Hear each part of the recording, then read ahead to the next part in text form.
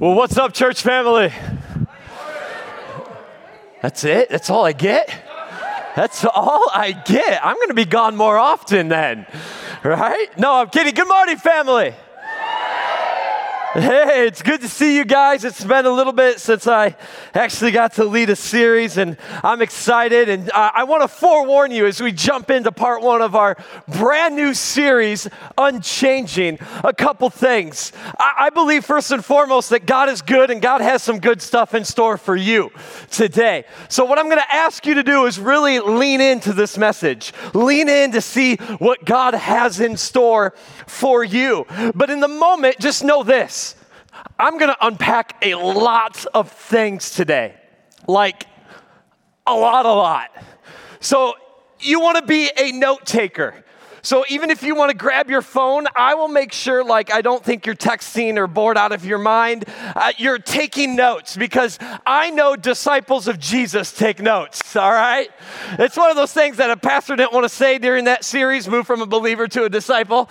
But it's one of those things that I know that the enemy of your soul is going to try to take away God's word. And if we just let it come here and we forget about it. But if we're writing things down, we can always go back and understand, man, I needed that in the moment right there. So I believe we ought to be note takers. So turn to your neighbor and say, take notes for me. All right. Hey, I want to look in the camera, welcome all of you online. I want to encourage you, if you're online, to also take notes. But I want to encourage you to come in person sometime. We would really love to have you. I loved singing with you guys and worshiping together. You guys sing loud. And I will say this, pre-COVID, our church worshiped, but for what God has done in us and through us the last 16 to 18 months, I truly believe we're a church that worships the Lord now. That is a significant win I think the Lord used in these months of priming and getting things maybe out of us. But there is a spirit of worship here now. Not that it wasn't there before, it's completely different now. And I like it. There's some passion and fire. So I need to warn you on this too. There's a lot of unpacking. I talk fast for a reason. I'm going to increase my normal rate of talk to about 1.5 even quicker, okay? So you got to go quick, all right? Got to go quick. I will not be on stage forever. This may be a longer message, but not as long as Pastor Brandon. He brought you a 56-minute message in July. The longest message at Radiant Life Church was done by your Pastor Brandon, and he's out there doing this right now, okay? But I will warn you this. This is the Radiant Life record for the most slides. There are 90 slides I got to get through as well. But I won't be 56 minutes, okay? I won't be that. But I think God's got good things for us in store. As Pastor Brandon said, I'll be referring to this. You're going to want to just take that. You're going to want to look at it every day over this series. You're going to want to stuff it in your Bible somewhere. But I'll reference that in a little bit. Also, please take those invite cards and invite someone. Lord, who's the one person? And what I love about our invite cards is you don't even have to say much. Allow the card to speak for itself. Just invite one person. So turn your neighbor and say, be a disciple and invite someone. Turn to your other neighbor and say, stop being a heathen. No, I'm kidding. Don't say that. That's rude. That's rude. Don't say that. Don't say that. But we did talk about moving from a believer to a disciple, that disciples are evangelistically bold. This is an easy way to be evangelistically bold right there. We just try to get tools in your hand. But let me start our week one series. There it is. Our week one series with perhaps my absolute favorite president that we've ever had as a nation, President Abraham Lincoln. He faced many, many challenges in our nation. A nation that was absolutely torn over an issue of slavery. A nation that decided to fight itself. Family members on either side of the line, Union, Confederate, shooting at one another, killing. Our nation was at war, and this man had many obstacles to lead through. He was in his cabinet meeting one time, and he asked his cabinet this question. He says this, hey, cabinet, how many legs would a dog have if we called its tail a leg? And I know the simple answer would all be, okay, the dog has 4 legs and we're now making the tail a leg. So what's the simple answer? The simple answer is 5, right? And so he totally expected his cabinet to say 5. It doesn't make sense, but we'll say 5. And his cabinet responds by saying exactly how we just did. 5. 5 then, it's got 4 normal legs and we're going to call a tail a leg. 5. To which Abraham Lincoln responded to his cabinet this way. Not true. It would only have 4. Calling a dog's tail a leg doesn't make it a leg. Come on now. This is where we are in our culture today. We are given 5-legged answers for things that are clearly a 4-legged answer. We are changing unchanging biblical truth to fit our agenda. And we were never meant to change unchanging truth. Why do we do this? Why are we, as a society as a whole, changing clearly 4-legged answers and giving 5-legged answers instead? Why? The half-brother of Jesus writes a letter known as the book of James. James chapter 1 says this, but each person is what, friends? Tempted, how? When they are dragged away by their own evil desire and enticed.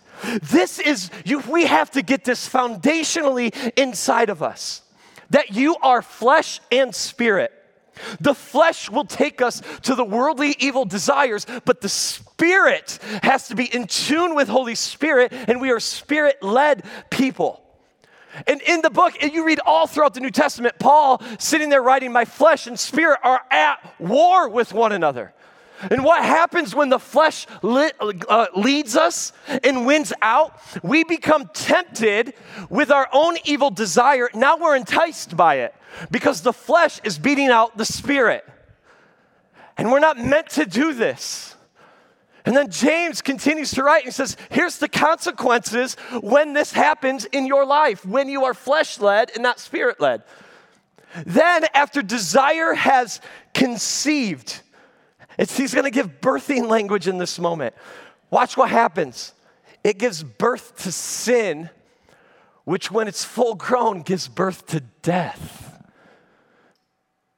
We are changing unchanging biblical truth and giving 5-legged answers when it's clearly a 4-legged answer. We're doing that politically. We're doing that with our purpose. It's confusing people.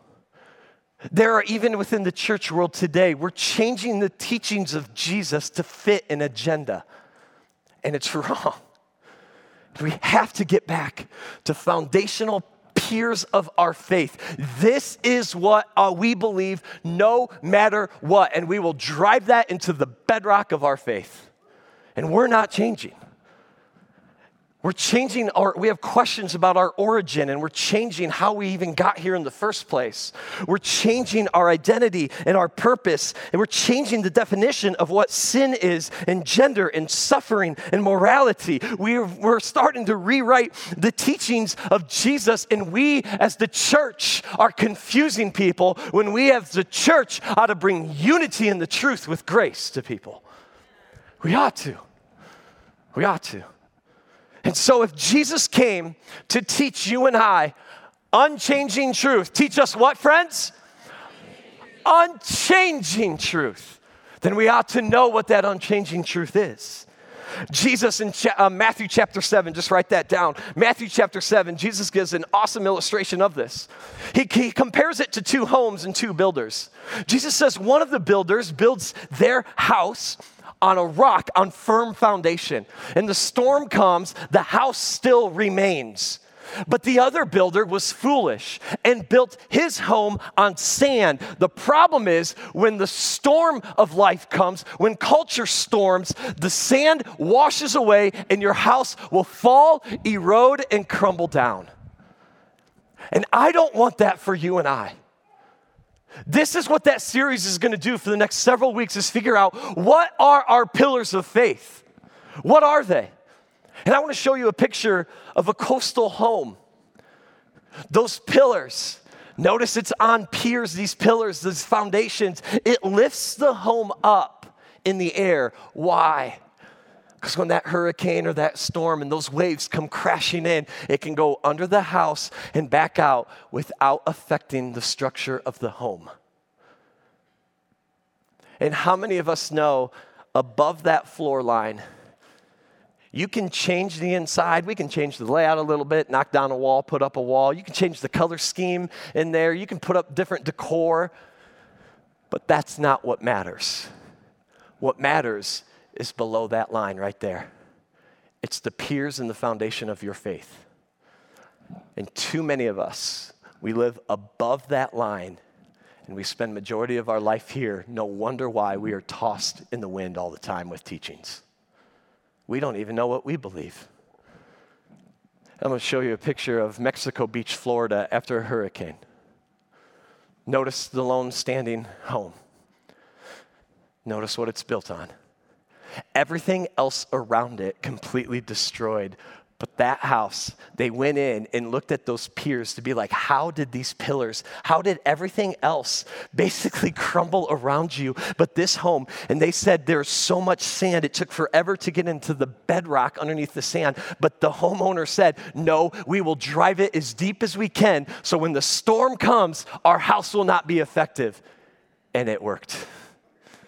It worked. Here's what I want us to do.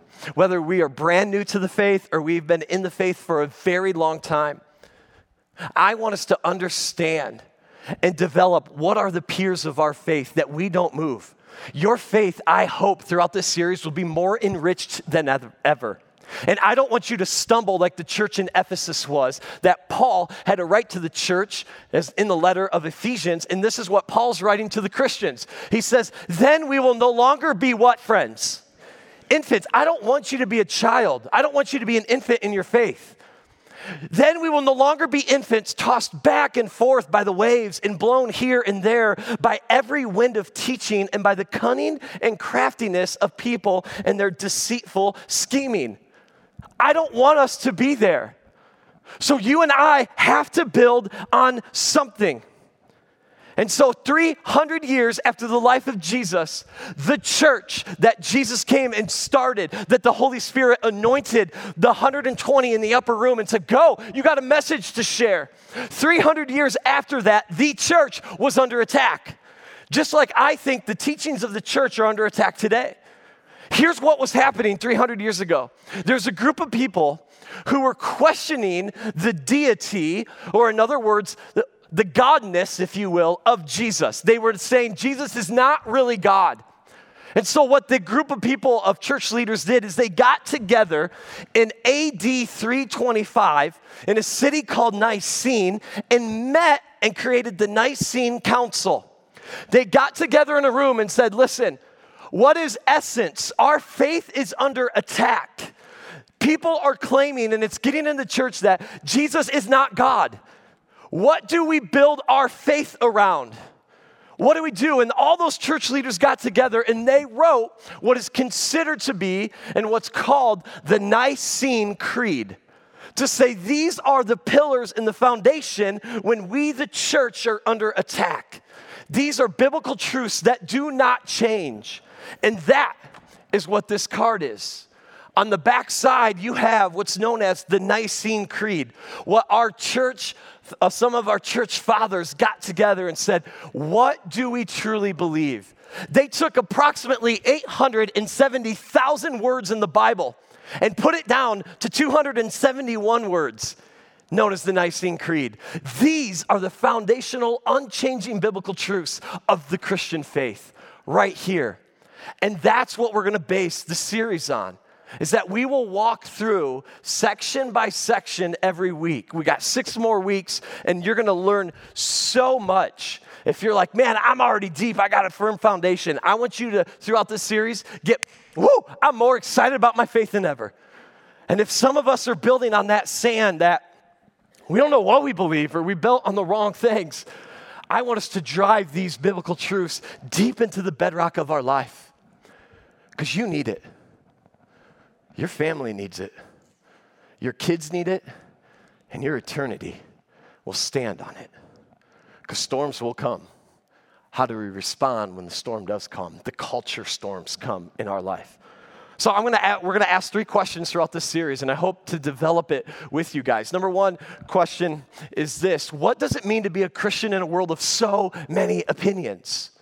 What does it mean? What does it look like to live out my faith? Number 2, what are the peers of faith? Ryan, are there really peers? I want to know more about what these peers are. And then number 3, what difference does that make? What difference in my life does any of this make? Because remember, that storm has either come in your life, is coming, or it's just washing up and another one's gaining momentum. What are you going to build your life on? So let's jump in to something that's been affirmed for almost the last 1,700 years, the Nicene Creed. And so this teaching, we're going to be on the very first phrase of the Nicene Creed. So here's the first phrase. It reads this way, and you have it with you in your hand. It reads this way: we believe in one God, the Father Almighty, the maker of heaven and earth, of things visible and invisible. So, for fun, will you read this with me? And I know where some of you are right now. Some of you are like, man, Ryan, I come from a church that reads creeds, and I'm tired of the creed thing. Hang in there for 6 weeks, okay? Some of you are like, creeds? What are creeds? Didn't even know creeds existed. Woo! Here we go. You're going to learn a lot, okay? There's different groups here. But let's read this together. Are you ready? We believe in one God, the Father Almighty, the maker of heaven and earth, of things visible and invisible. The very first line of the Nicene Creed, when the church, our brothers and sisters, were under attack, and they said, what are the pillars? What are the foundations of our faith? They began with the importance of the doctrine of creation. Right away. And if we don't get this line, we won't get the rest of the creed or the rest of the series. This is why this week is so important to get. The doctrine of creation, immediately from the get-go, they needed to answer the origin question. When so many people were giving other answers and questioning the deity of Jesus and all this stuff, they're like, no. Let's start from who God is and where we've come from. And so here's a quick definition of the doctrine of creation, just what we believe about creation. God, who, friends? God created the entire universe out of nothing. It was originally very good, and he created it to glorify himself. That is a basic doctrine creation statement. Now, I know for some of us in this moment too, we're sitting there going, oh great, where's this creation? Where's Ryan going to take us, right? I know there's a lot of questions pertaining to creation. Like, when did God create? When did this all take place? So we have a timing question. Is the earth young? Is the earth old? What's the age of the earth? Are dinosaurs really real? Were they in the Bible? Did Noah have them on the ark? We got all sorts of questions, right? All sorts. Did God use the evolutionary process to create? I mean, that's in churches today. We have questions all over the map. Did God create, when God created, did he create plants and animals with age? Or did he create everything as little babies, little saplings? Or did he create the sequoia tree with a significant age? Questions we may all wrestle with. I would love to have those personal questions with you. But for this moment in this series, I want to take us down 2 different roads. Not that those aren't important, but I think there are 2 more important questions for us to wrestle with. And here are our 2 conversations you and I are going to have this morning. Number 1 and number 2, who and why? Let's enter into conversation number 1, the who.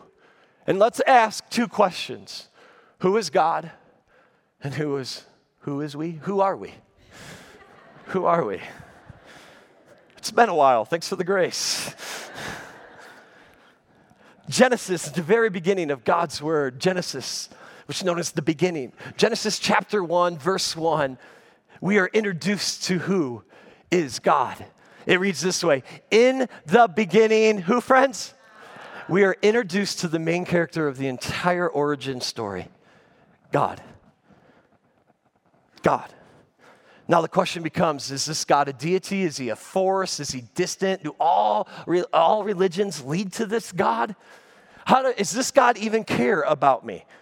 How did this God, if there is a God, how did he create? Is this God loving? Is he working today? Who is this God? Well, let me give you about 16 characteristics of the God of the Christian faith, the God of this Bible, the God that created all things. He is God of Abraham, Isaac, and Jacob, the founding fathers, if you will, of our faith. You can read it in the book of Genesis. He is the triune God. He is God the Father, God the Son, and God the Holy Spirit. And some of us are like, Brian, you're blowing my mind already. This triune God, like this Trinity, next week, that's what we're going to talk about. It's going to be so important for you to understand the Trinity. And there's so many, like, is there really like 3 gods up there? Or is it one with like 3 heads? Like, what is this? I'm a little confused, Father, God, and Spirit, right? It's confused. We'll unpack that next week. That's why you need to invite a lost friend of yours, because they'll understand what we believe. And I truly believe the greatest teachings are in the Word of God, and we have an absolute beautiful faith. We do. Get him here. Next week, we're going to talk about that. Who is God? He is Yahweh. I love that we sang about that, right? Literally, I am who I am. When he's introduced, this is the first word that God actually calls himself. We just read Genesis 1:1. In the beginning, who, friends? Okay, if you look at the original Hebrew, it says, in the beginning, whatever that Hebrew is, then the name God is Elohim, which means creator God. Elohim is also a universal word you can use it for pagan gods as well. This is the first time we're introduced that God is introducing a characteristic of himself. Do you know when God actually does this? Crazy scene. Moses and the burning bush. Again, Moses is questioning, I got to go to Pharaoh. I don't want to go to Pharaoh, like all this stuff. And what do they question? And the guy says, hey, I am who I am. Yahweh. I am who I am. And for the first time, God speaks an attribute of who he is. He is everything. He is the great I am. He's a compassionate, unconditional, loving God. It's so important that it is so sacred. The Jews today still won't speak the name. They leave out the vowels, so they write it YHWH because it's so sacred. But there's a beautiful thing knowing that this is the first name God, how he introduces himself to Moses. He says, I'm Yahweh. That's who I am. God is your heavenly Father. And I know for some of you, you may have a horrible earthly father. And I'm sorry for that experience in your life. And I know God is too. But your heavenly Father loves you and will always be there for you. And I know it's hard to not, when we hear Heavenly Father, not to put our attributes of our earthly father to our Heavenly Father. He's the greatest Father you'll ever have. That's who God is. God is Almighty God. He is powerful. There is no one like him. He's always existed. He's before all things, and he holds all things together. The God of the Bible, of our Christian faith, is all-knowing. Oh, he knows everything already. He knows your life. He's given you free will to choose. He knows. He is all-knowing. There is nothing that God is sitting up there go, whoa, I'm surprised by that. Whoa. He knows it all. Isn't that beautiful, though? He's ever present. Oh, he's here now through his Holy Spirit. He's everywhere. He's an ever-present God. Oh, I feel with God when I'm in this tree. That tree isn't God. The Spirit in you is God. Be careful. That's New Age spirituality, all right? Oh, God's in creation. Well, yeah, kind of. Yeah, I see your point. He created his fingerprints on there, but when you're out there, it's here. It's not the tree. This God is holy. It means set apart. He is different than anything else. He is righteous. He hears the cry of the oppressed and acts because he is a right and just God. He is perfect. He is unchanging. He is all-powerful and loving. This is your God. And we're introduced to this God at the very beginning In the beginning, God. And what's also cool is Genesis begins the origin story. We're told what this God does. It's the first action verb describing God. In the beginning, God, what, friends? He created. He created. Think back to the Nicene Creed real quick. It says this: we believe in one God, the Father Almighty, the what, friends? The Maker, the Creator, the Maker, the one who initiated heaven and earth, of things visible and invisible. And I want us to know this attribute right here. Creating is not just something God does, it's who God is. He is the Creator. You look at our world. Yes, is it messed up a little bit because of sin in this world? Absolutely. I just had this discussion this week, and this is a little tangent real quick. To sit there and go, my friends are asking me the question, and I don't know how to answer this, but my friends have asked me the question, if God is all loving, why is there horrible things in this world? I said, it's really simple. God is all loving. But he's given us free will, which we have brought sin and brokenness into this world. Could God stop it like that? Yeah. And I don't have the full answer why he doesn't. But his name hasn't been called out to all creation yet. And you and I just have to live in this world and be the messenger of Jesus Christ, the message that God has placed on us, until he says, okay, my time has come. You look at this world, and it's amazing. Think of space. This is a spiral galaxy that's very similar to what you and I live in, known as the Milky Way galaxy. There are hundreds and hundreds and perhaps thousands and thousands of galaxies in outer space. There is something magnificent and beautiful about that. Every time I see a galaxy like this in hundreds and thousands of stars, I sit there and look, I see the thumbprint of a creator here. Not a cosmic mistake, but value.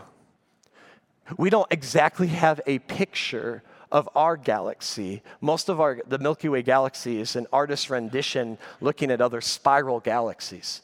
But here is our galaxy that we live in, known as the Milky Way. It's beautiful and stunning, isn't it? You and I live in our solar system that's right around here in the Milky Way galaxy. You and I live on planet Earth. In case you didn't know that. Don't know why I said that. Here's what it's amazing about planet Earth. We are in a position known as the Goldilocks location or grid. What that means is we are in the most optimal zone to sustain life. If we were a little closer to the sun, the water would evaporate and we couldn't sustain life. If the earth was just a few degrees further away from the sun, water would freeze and we couldn't sustain life. That earth is positioned perfectly in the Goldilocks zone of our solar system. I see the hand of God there. Hubble telescope can't grasp all the galaxies that are out there in space. But when one goes by the Hubble telescope of NASA, it takes a picture of it. And they put all these pictures of all the galaxies they have seen through the telescope together with this image of all the galaxies that exist out in space and put it together. And I just see the artistry of an incredible creator who created with purpose. Our own planet's beautiful. It's stunning. Go out in creation and just walk and sit there and go, it is so gorgeous. And even sunsets. I look and this is like the paintbrush strokes of God sitting there going, I love you, I hope you enjoy. All of creation, think about animals alone. There's majestic animals that are just so wonderful and beautiful. And you know when God has a sense of humor, when he creates an animal with a trunk and huge ears, right? But it's cute, isn't it? It's so unique, but beautiful. And the colors, even of a peacock, the way it's orchestrated and designed. Can I just look at humanity and go, a woman could grow another human being in their womb? That is crazy. But I see a creator all over that. Scientists all agree, whether they're atheist or Christian scientists, that Earth has a birthday. I read my account of my faith in Genesis chapter 1 and sit there and go, and God said, let there be light. And of course there was action happening in space. They disagree on the exact birth date, but they know something created. And scientists are confused with something as known as this, the uncaused caused. Let me say that again because it's confusing.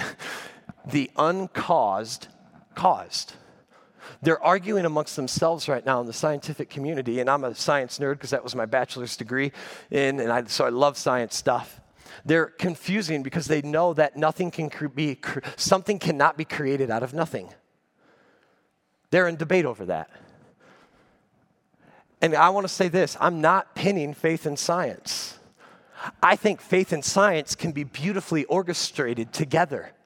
That when we study science, we can have a deeper knowledge of our Creator, God. And we know that our creation and our origin stories can help us understand science as well. They don't have to be at odds. It's a beautiful dance.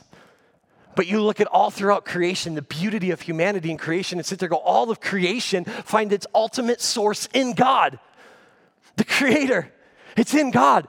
Everything finds its source. You're told in the book of Psalms that even the rocks cry out in worship. I love this church that worships because I'm sitting there going, I don't want a rock worshiping in my place. I want that experience with my Heavenly Father, right? All of creation finds its source in humanity. We know where we come from, a Creator, God, and we know who He is. Now let me talk to a group of people real quick. Because I know there's some of us out here. You're sitting here going, Ryan, you're really telling me that we can know the origin of who we are and just all that stuff. And there's a God out there that's still like, even first of all, they care. Second of all, like we're trying to understand that this God sustains all of this somehow through his power. Like, I just don't get it. I just don't get it. Can I say these words to you if that's where you are this morning? Welcome to the club. Welcome to the club. I still have creation questions too. And here's what I know, and this is where you and I trip up. We try to wrap our finite thinking around God's infinite ways. And we can't. And that's what we're trying to do. We're trying to make it sense up here, because if I make it in sense up here, then I will have faith to believe it. Listen, and I've said this before, if you can fit God up here, then he is a God worth worshiping. And first of all, you don't want to worship the God I can fit in my mind, because my mind's crazy. You don't want that. You don't want that. And it's okay. Have you ever sat in bed? And I've done this before so many times, especially as a kid, to sit there and go, I'm going to exist for all eternity. Sit there tonight, close your eyes, and think of all eternity, like forever, and ever, and ever, and ever, and ever, and ever. That's a little freaky sometimes. You know, sit in bed and think about God existed before all of this. But to us, everything in our life has a beginning and an end. So to sit there and wrestle with God, it was always there in Jesus and Holy Spirit. We're always there. Before all this, that's crazy. What were they doing? How long were they in existence before they created? I don't know. But it's crazy to think they were always there from the beginning. When's the beginning? We always have a beginning. I don't know when the beginning is. But they were there. But the beautiful thing about our faith in our Creator, even with questions, is we might not fully understand God, but we can know this God. That is beautiful. That is beautiful. That through a relationship with His Son, Jesus Christ, we can intimately know God. Not fully understand His ways. His ways are bigger than our ways. But it will take you one word. At some point, as you wrestle this idea of our origin and creation, as you wrestle with this, you're going to have one word. At some point, it's going to take faith. The writer of Hebrews chapter 11, verse 6 reads this way, without what, friends? Without faith, it is impossible to please God. There will become a moment where you say, I am having faith in this. And I'm driving my pillar in the bedrock. Let me speak one more time to those that are wrestling. I want you to just think about this one thing. And I could list a bunch, but I want one thing. Evidence of morality. Just think of the evidence of morality. There is a basic moral law that exists in all humanity. We all believe, whether we're a Christian or an atheist, that murdering is wrong. We shouldn't steal. Lying hurts not only you, but the person that you're lying to. And if you don't believe that, I'm going to challenge you to do something after service here. I want you to go to Meijer or Walmart, find a mom or dad with a bunch of screaming kids that are in line to check out. I dare you to try to cut in front of them. I guarantee you everyone will be yelling at you. Why? Because there is some moral law within us that dictate right and wrong, and this is what evolutionary philosophy can't solve. They cannot and still argue today, we don't know where the moral law is coming from within humanity. Can I suggest we have a moral law because we have a moral giver, and his name is God. His name's God. I want to recommend 2 books. The first one is this. Anthony Flew was a deep atheist, and he wrote this. There is, and then he scratched out no and put, there is a God, how the world's most notorious atheist changed his mind. It's a little heavier book, a little bit deeper, but if you like heavy in reading, worth the read. Worth the read alone, just to how he came to realize as an atheist, isn't this awesome? This is our God. Try to prove I'm wrong. Let me introduce you to myself, right? How a notorious atheist sit there and go, I want to prove to the Christians in the world there is no God, and then sits there and goes, oh, there is a God. And I got right about it, right? There's been a famous book in the Christian world too. An author, Lee Strobel, you may have heard this, The Case for a Creator. A journalist investigates scientific evidence that points towards God. He was out as a journalist and with science stuff trying to disprove God. Like that's what he was writing about, to prove to everyone there is no God. And again, in the moment of it, just like Anthony Flew, he found God through his investigation. I would read this one first because this one's a little easier to read than this one, though. But if you don't have time and you're bored out of your mind, there are 2 good reads right there. All right, so that's just looking there. But I love what the psalmist in Psalm 33 says. By the word of the Lord, the heavens were made, their starry host by the breath of his mouth. For he, God, spoke, and it came to be. He, God, commanded, and it stood forth. Who is God? He is creator. What about the other who, real quick? What about who are we? What about you and I? In the beginning, God created. We are God's creation. And can I be honest? For the past 16 to 18 months, I don't think we've been doing a very good job at letting other people who are different than us, who may have voted differently, who may be on the other side of the vaccine or the COVID virus, letting them know that they too are God's creation. We've bashed them, yet they are still God's creation, and Jesus Christ still died for them. We got to do a better job. Genesis 1, verse 26 and 27 says, then God said, let us, it's the Trinity. We'll get into that next week. Let us make man in, what are these two words? In our image, according to, watch this, our likeness. It's all this R is Trinity stuff. We'll get into it next week. God created man in his own image, and in the image of God, he created him, male and female, he created them.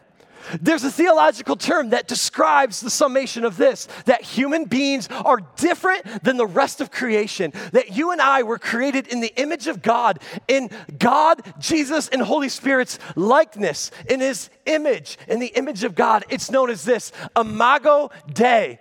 Let me hear you say Imago Dei. Oh, we need a more behind it, okay? It's a theological term. Now you're going to be really smart and impress your coworkers tomorrow, okay?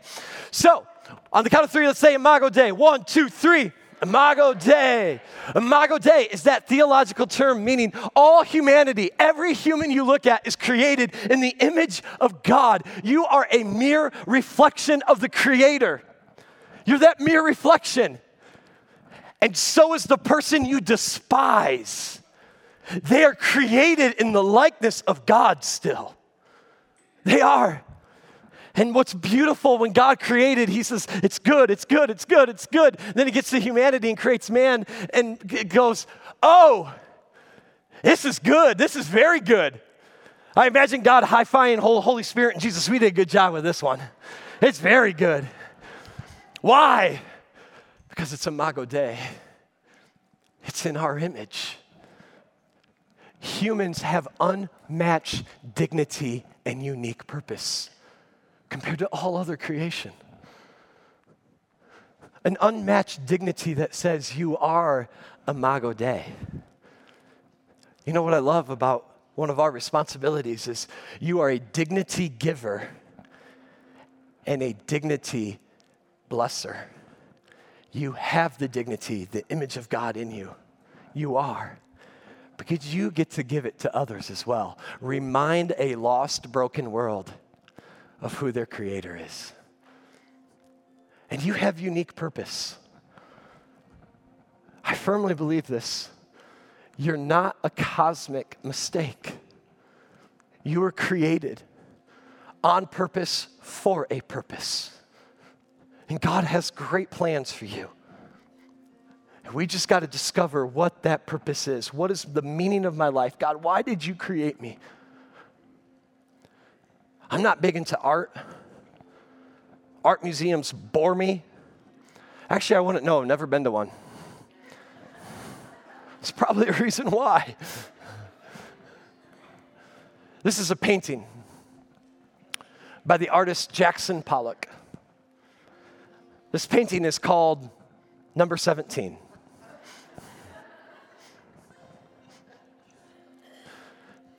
This went to an art auction and sold for $200 million. Huh. Then I found this art piece. And if I'm honest, I think our pre-K and kindergartners back in Radiant Kids are doing this right now. Probably better. This painting is known as The Interchange by William de Koning. It went to the art auction as well and sold for $300 million. Why? Because of the artists behind the creation.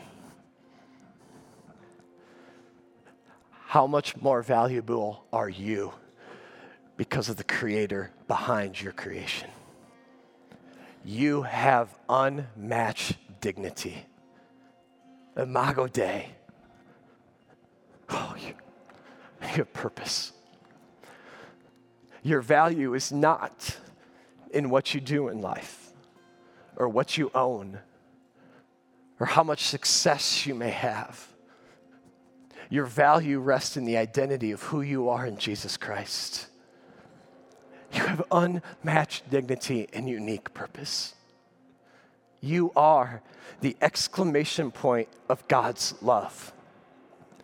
and so is your neighbor, and so is your coworker. I love this quote. Didn't find who the author was. But it says, since God made everything that we find in the natural world, he is the beauty behind beautiful. He's the majesty behind everything majestic and the wonder behind everything wonderful. So important. AD 325, the Nicene Council got together and said, we have to figure out the piers and the foundation of our faith. We're under attack. And they started out with the doctrine of creation. We believe in one God, the Father Almighty, the maker of heaven and earth, of things visible and invisible. The Creator God spoke it into existence. We may not fully understand it, but it takes faith to step out and believe it. It is so foundational for the rest of the Nicene Creed to get this, that there is a Creator God and you're his imago Dei. I'm going to ask us to stand, and I want to look in the camera. Don't turn off because I'm actually not done, but in this room, will you guys stand in this moment? Again, those watching online, please hang out through this song because I'm not done yet. The book of Revelation talks about this. Revelation chapter 4, verse 11 reads this way. Worthy. What's this one word, friends? Worthy are you, our Lord and God, to receive glory and honor and power. Why? For you created all things, and by your will they existed and were created. Let us worship of how great and how good God is, that the Creator God spoke it into existence and gave you breath in your lungs. So church, this team is going to lead us in the song, Great Are You, Lord. And let us worship knowing the majesty of who he is. Because God is what, friends? He is? He's worthy. So let's give him a worthy praise in this moment. I said at the beginning we would have two conversations. The who and the why. Well, we talked about the who. Let's talk about the why. Why did God create? Was in heaven, wherever God was with Jesus and the Spirit, was he just bored? Did he not have anything else better to do? I mean, how many games of chess can you play? But God's word gives us the why. Why did God create? The prophet Isaiah mentions this in Isaiah chapter 43, verse 7. It reads this way. Can you click the slide, please? I can't. There you go. Everyone who is called by my name, whom I created for my what, friends? There it is. Why did God create? For his glory. Next slide, the psalmist says this in Psalm chapter 19. It reads this way. The heavens declare the what, friends? There it is. The heavens, look out there. They declare the glory of God. The skies proclaim the handiwork of his hands. Why did God create? For his glory. Why are you and I the image bearers of God, the imago Dei? Next slide. Because God created the world to display his glory so that people might know him, love him, and go show the world who he is. Amen, friends. That's why God created. So church, there is breath in our lungs, but we have a greater purpose than just breathing. Let's cry out to this great God that all the earth will shout your praise, because that's the point of creation, to know him, to love him, and let's go show our community who Creator God is. Let's worship.